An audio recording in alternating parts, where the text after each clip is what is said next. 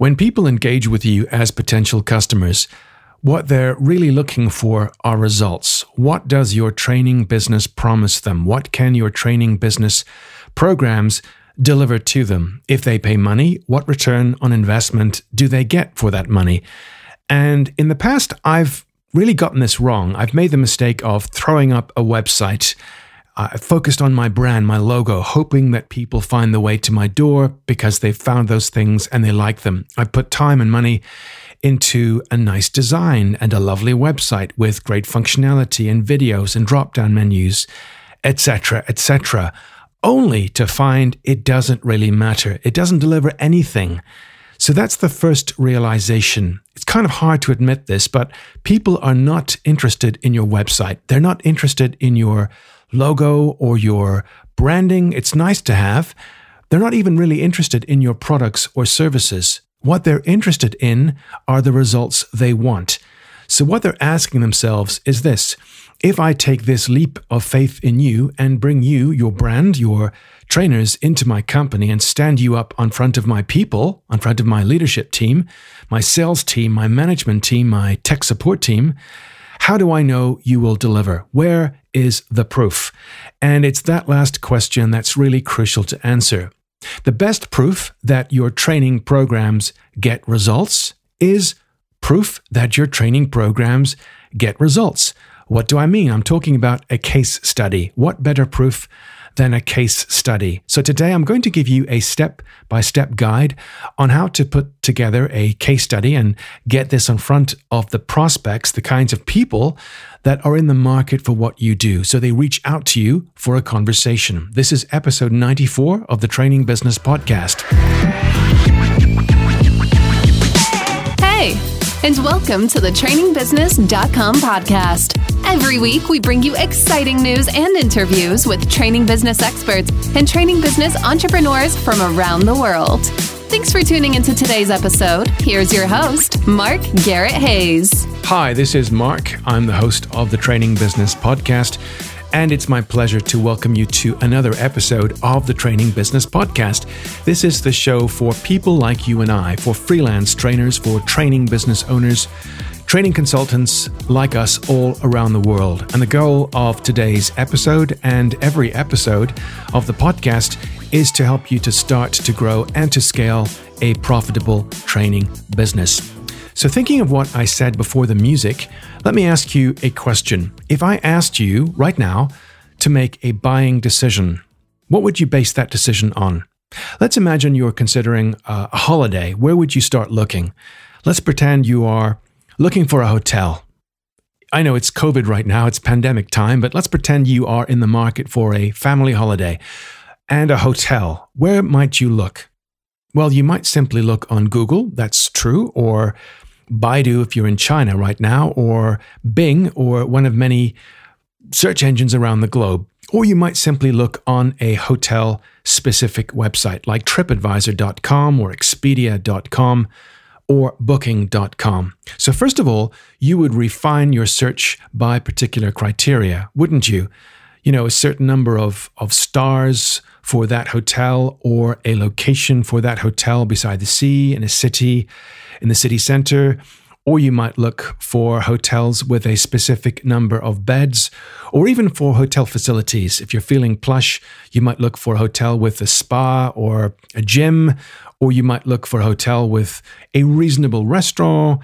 You get the idea. So let's imagine you found a couple of hotels to consider. So these meet your criteria.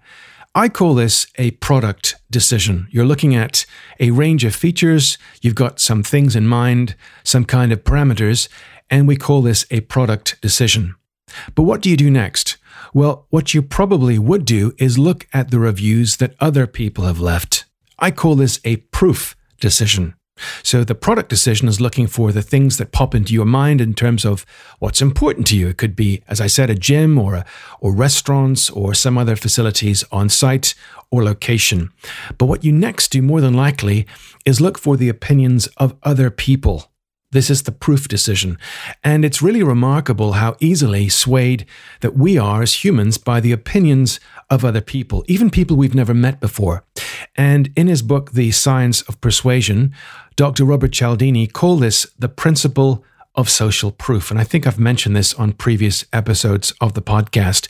And the concept is this: we are influenced, incredibly influenced, by the opinions of other people, by the actions of other people, particularly by what people just like us think and do. We might look for products and services based on our product criteria, what we think is important, but we often make buying decisions based on the successful or unsuccessful purchases of others if the thing we're looking for is new to us. So if I know the hotel or the restaurant or the car brand or the coffee brand is something that appeals to me, and I've made that decision in the past, and every time I make that buying decision based upon that previous product decision, if I'm not let down, if my experience is consistently good, I don't need to look any further. But if the product is new to me, if I'm if I'm honest with myself and I'm saying, I have no idea what I'm looking for here, I have no idea what is good, what's available, well, I'm more than likely going to want to reduce the risk inherent in that buying decision by looking to the opinions of others. Does that make sense? I think you agree with me, because it's something I do. I think it's something we all do when it comes to making any kind of purchase. And the more risky that decision, the more that the decision can reflect on us badly if it's made incorrectly, or the more that that decision incurs a cost if it's made incorrectly, the more likely we are going to look at others to kind of build a safety net around our decision, right? So let's now bring this into the world of training. Let's imagine that you work for a company and you are looking for a training provider because your team supervisors need some management training. I'm just making this up. If you have a training provider in your mind, on your books, and you're happy with them, well then, more than likely, there's no search needed for now. But if you don't have a provider, you might look for a trusted referral. That's something else you could do. And I think back to a really early episode of the podcast. Andy Lopata talked about his book, Recommended, which is all about the principles of leveraging your network and other people's positive past experiences of your services and products to get referral to new business. But let's imagine that you don't have either a current provider with whom you're happy, nor have you any source of trusted referral or recommendation. So what's going to happen is you're more than likely going to depend upon the opinions of people you've not yet met. So what's less risky than depending on your own judgment? Well, it's depending on the judgment of others whose judgment you respect.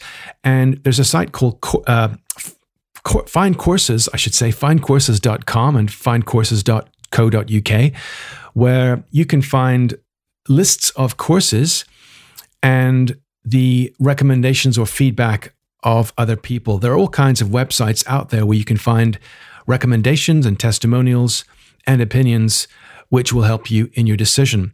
But if I come across a case study which outlines how another company like mine, I'm thinking as a buyer here, if I can find a case study which outlines how another company just like mine has hired your training company, and I've got the results I'm looking for, well, naturally, that's very, very interesting. In some respects, I'm going to stop looking because it sounds like this is the kind of thing that works. This is proof. Now, it's not completely what I would call level 1 proof because it's not something I've experienced personally, but by and large, I'm looking at the referrals, the testimonials, the confirmation of quality, comments left by other people, which suggest to me, particularly if those comments come from people I can find on LinkedIn, that suggests to me that this is a low-risk decision. And it's funny how many companies, training companies, market their services based upon what they say about their own services. And that's how web pages are typically written. What we do, what we offer, how you can avail of it, what it costs, the time we're running our next program, etc. I think if you can, it's always better to leverage what other people say about your services. So if you can put together a case study in such a way that people realize, 1, you've done this before, 2, you have achieved results before, and 3, you have achieved results before for people like them or a business like theirs. And if you can do this, it's going to be less work for you and possibly a quicker decision for them. So why don't we today look at the steps to put together a case study for you? How does that sound? Great. I think you're going to like this. Step 1 is to look, and you can be very creative here. You can take out some sheets of paper, large paper, or Post-it notes. I'd like you to build a kind of a cloud of your past successes, a series of notes, no particular sequence here. Just think of all the past successes you've had. Pull out the ones where the results were the most transformative. And if you can, pull out from those qualitative data and quantitative data. What do I mean by that? So qualitative data would be data that is focused on people's human or emotional reactions. So great program. I love this. This was really powerful. My team made these breakthroughs. We came away with this, and this, and now we can do these things. That's wonderful. That kind of commentary is really powerful because people make decisions primarily emotionally. We like to believe there's a business case or a sequence of logical steps to arrive at a decision, but frequently we make, as humans, decisions based upon a range of emotional criteria, and experts recognize this. So you kind of want to cover both bases here. You want, on the one hand, qualitative data, which includes people's feelings, their comments, the kind of before and after. And we'll come to that next, by the way. And the quantitative data, if I can say that properly, quantitative data, which is the numbers and the statistics. And again, pulling out the before and after. This is the kind of gap that you've closed thanks to your program. So imagine, for example, that people are only answering, I'm thinking of customer service here, only answering every call on the 3rd or 4th ring. And you can say, as a result of the program, people now pick up a call every time within 2 rings, maximum 3 rings. Well, that's something to be proud of. And if that's something that the prospective buyer is interested in, and this is interesting, by the way, because you want to pull out statistics, which are those that kind of correlate to the problems and the expectations of your prospects. You're not looking to pull out any old quantitative data, qualitative data, or any old kind of data. You want to pull out data which is specific and correlates to the problems that prospects have. So again, step 1, look at past successes, pull out the ones where the results were the most transformative, because again, as I said today, what people are buying for, or what people are looking for and buying, are results. That's what they're shopping. Imagine they're in the supermarket of training business results. If they could reach up to the shelf and pull something off, what would they put in that shopping cart? And the answer is results, not products and programs, not workshops and PDFs. They want results. That's why this is step 1 today. Step 2 now is to build a story. So looking at this cloud of comments, of statistics, I'd like you to think of how you can build a story. And in storytelling, this is called the hero's arc.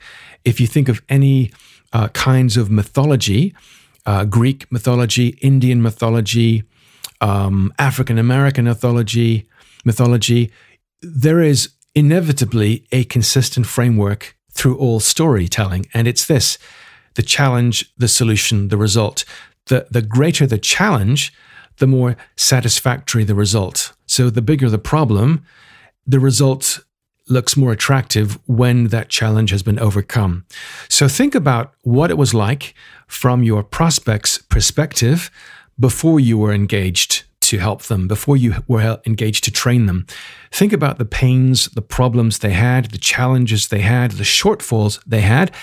And this is something you really want to focus on. If you're unclear, interview your prospects, interview your customers every single time before you train them, because you want to capture that language so you can understand the gap that your program is going to close, because the results will be exponentially greater the greater the gap you close. That makes sense, I'm sure. So map out the solution you've implemented, walking through, this is the solution part, the middle part. The challenge are the pains, the problems. The solution is what you've done, how you put this together. It could be on the basis of a report or some kind of, let's call it an initial sample. You did something to initially try out a particular program, a kind of a dry run, and see what happens. And from that, you built the program out and people got these results, and then it was rolled out to other departments, and then these things happened. So whatever results you're getting, which is the last part, you're highlighting them. But the results on their own don't make sense. I know I said people are buying results, but what makes the results more attractive is the challenge. The challenge that you overcame, the problems that you fixed, the pain that you solved, which makes the gain look really good. The solution, of course, the middle bit, is what you did to achieve this, which in a way is helping the prospect to understand what they can expect in terms of an implementation from you. So the results could be things like a decrease in staff turnover, an increase in sales, an increase in customer satisfaction, an increase in bookings, increased downloads of particular course programs, whatever it is that the prospect, the likely customer, is selling. Or in the past, of course, what your prospect got in terms of qualitative and quantitative data as a result of your solution. So don't underestimate the power of a story. We are hardwired for stories. If you think of all human centuries, as long as people have been on this earth, we've loved storytelling. Ads, movies, songs, they're all crafted around a kind of a situation, a challenge, the solution, what happened, and the result that people got. So always try and build a great story into your case study, because you're bringing people on a journey step by step by step, sequentially, logically, but the outcome is emotional, and that's the result. Step 3 then is to interview clients consistently. I'm always doing this as recently as possible. It's a good time to interview people before you actually engage them. Once they sign up, you interview them, get all that language, understand the problems, get quotations to back up what you're going to do, what you're going to solve, how it's been agreed. And language is key here, because these are the phrases to include in your copy, in your case study. Why? Because language resonates with people in the same role. So if you're, let's say, working with a pharmaceuticals client, you want to capture language which someone else whom you've not yet sold to would also use in the pharmaceuticals industry. If you're working with a tech business, again, there might be language, acronyms, in-house kind of language that they would use and that someone else you'd like to sell this to would use. So language really helps people to understand each other. And when you speak like someone just like them, it convinces them that you understand them. So interview clients before, interview clients during, interview clients after. ABC 1, 2, 3. Include the phrases they're using, capture that language, and include that in your case study, because this is going to build credibility. You obviously know what people like those people sound like, what they discuss, what's important to them. And this is confirmation in terms of your copy. That's the term copy. The copy is the wording that you write, and that has to resonate with the person reading your case study. If I'm in, let's say, the hotel business, and you're using terms from the tech business, well, that case study won't resonate with me because I don't know what it's like to be in that industry. I know what it's like to be in mine, and I want you to sound like you know too what it's like to be in mine. When you can confirm through referring to other customers just like me that you understand people just like me, you're more than likely going to get business from people just like me. Okay? Step 4 is now to create several case studies. You might be thinking, well, why several? Well, thinking of what I've just said, you might, for example, you might not be a niche training business. You might have a product or service which can be applicable or of interest to a pharma company, a law firm, a tech firm, a construction business, maybe the government sector. If that is the case, you want to create case studies which are aligned with successful experiences with businesses and people in those industries, in those verticals. So you might, let's say, have a leadership program, which in the past has been successful in terms of delivering results to a pharma company, a law firm, a tech firm, a construction business, and so on.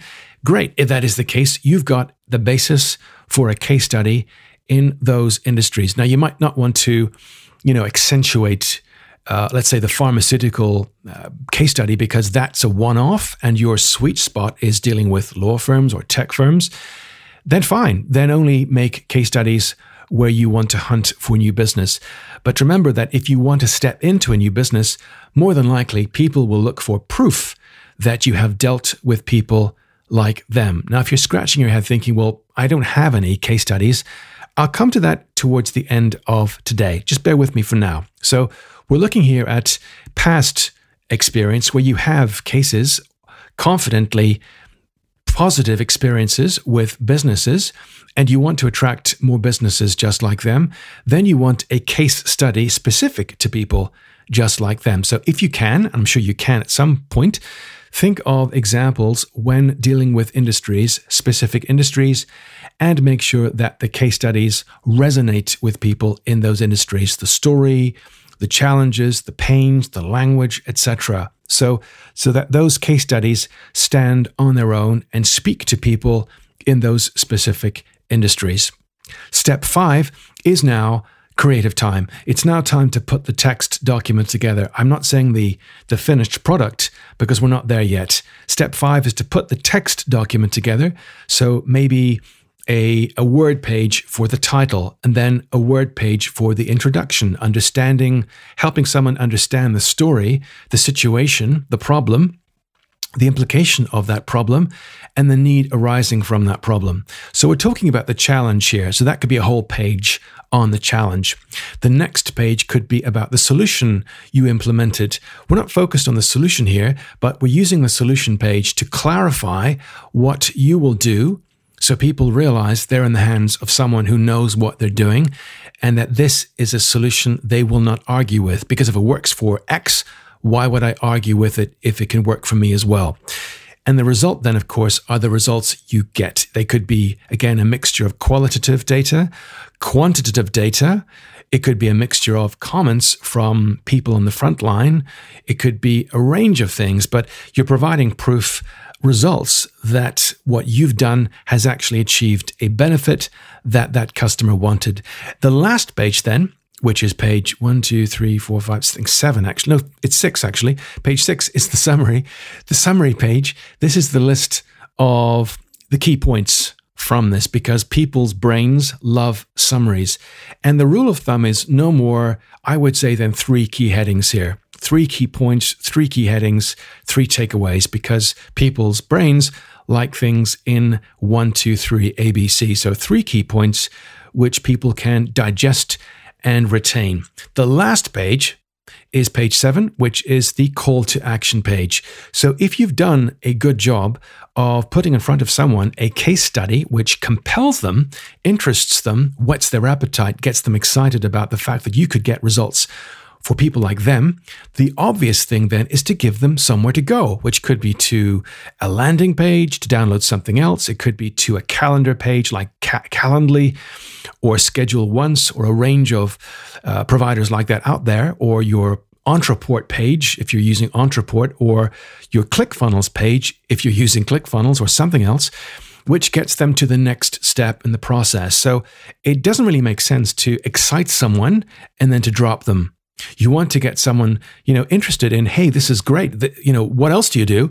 How do I contact you? How do I engage with you? How can we have initial conversations? So that next step has got to be obvious.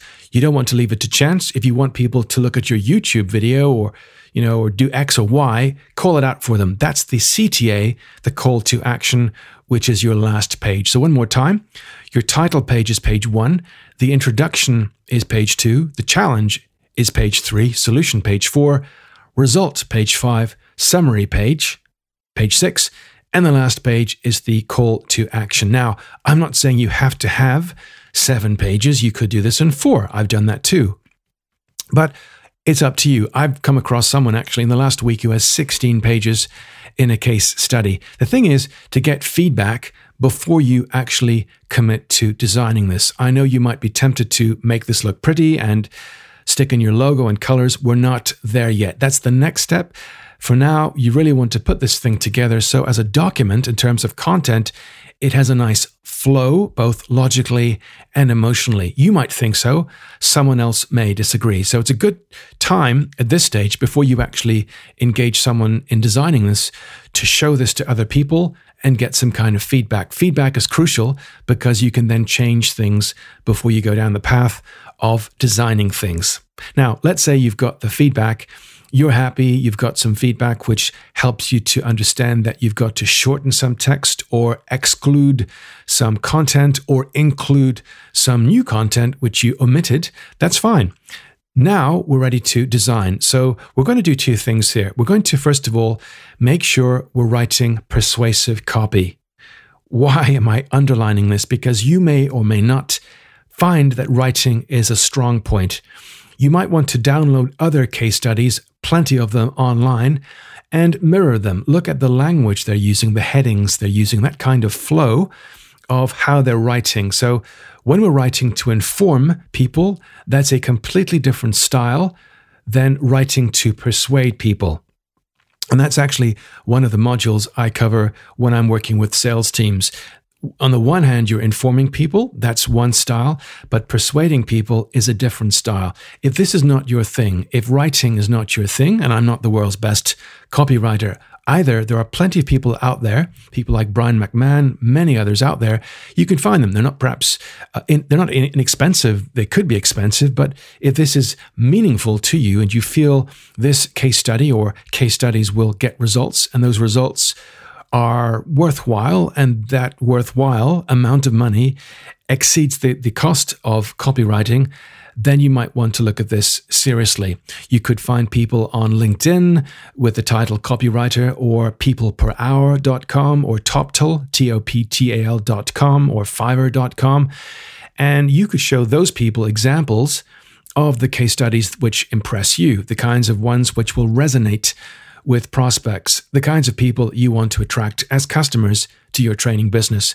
Now, when it comes to the kind of layout side of things, you could download a theme from Envato Elements. That's ENVATO, Envato Elements. You can join up for a membership every month. I do that on a monthly basis. It's about £16 or euros or dollars, something like that. Don't quote me on that, but that I think is really, really worthwhile because I can download all kinds of YouTube intros and outros and layovers and PDFs, etc. But like it or not, you will find somewhere online a place you can download themes for your case study from Envato Elements, or you could even go into Google and do a search for something like case study templates.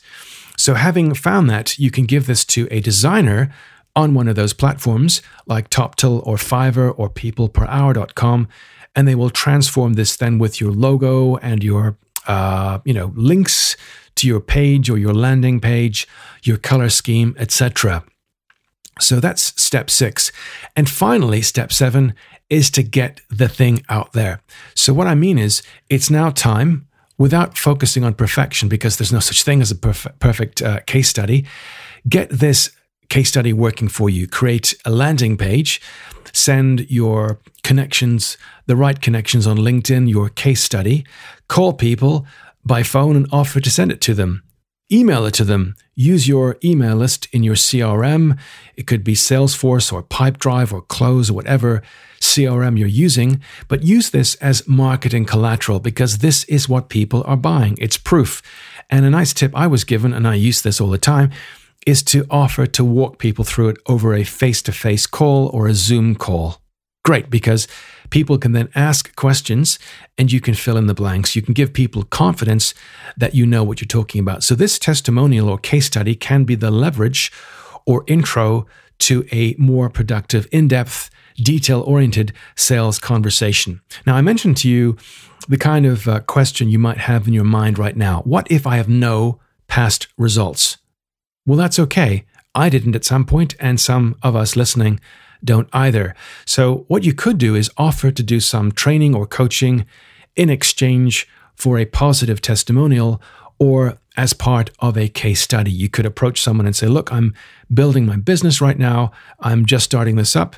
I'm not doing this for free, but if I were to do this with your team or one or two of your team, would you do this in exchange for a case study? That's all I'm asking for. I'm not doing this for free. I'm not asking you to buy anything, but I'm looking to increase my expertise. I'm developing a program. You'd obviously have to persuade them that you're not some complete newbie, but you've got some credibility, perhaps from a previous job. You're using this as a case study, being honest and upright and forthright with them about this, and they might say yes. And then you've got your case study. And I've done this before on one occasion, and it's worked very well. So it has to be obviously a trade-off. I don't believe in doing training for free. I said this before in a previous case study, but if you're clever with this, you can offer to do some training or coaching or workshops in exchange for a positive testimonial, or taking it a step further, a video testimonial as well as a case study. And the person might even offer to field phone calls from people who like your case study and want to contact them for reference. So a case study ultimately is proof that you have what others want and that you can deliver what they want. And when you have actual proof, it's going to make your pricing strategy stronger, because you can point out that the results that you can give exceed the cost of hiring you and your training programs. And that's really positive, because if you're worried right now about price and this is too expensive, well, ask yourself, have I proof that what I've delivered in the past for people just like these people has exceeded the cost to them of my training program? Well, if that's the answer, you have got a ticket to get business. You've got proof, use it. Get your case studies together, articulate them, write them well, invest in their copy, their structure, their design, and then get them out there through a range of channels. So you now have an overview of the benefits of a case study. Today we've covered what to base it on, how to put this together, and the importance of getting it out there. Thanks to you, my listeners, for taking out time today from your busy day. It's a Thursday today if you're listening to this, or at some point in the future. I like the fact that you're providing me with comments. I love feedback on these episodes, so please keep those suggestions and comments coming to me, mark@trainingbusiness.com. I read and reply personally to emails from you. You've got some great ideas for episodes and content, so please keep these ideas coming. It could be your favorite business authors, the kinds of topics you want to learn more about. If it's related to the training business, I want to hear from you, and I love to hear your suggestions. There's a fresh episode next Thursday, but until then, look after yourself, your loved ones, stay safe, stay selling, and keep on training. Bye for now.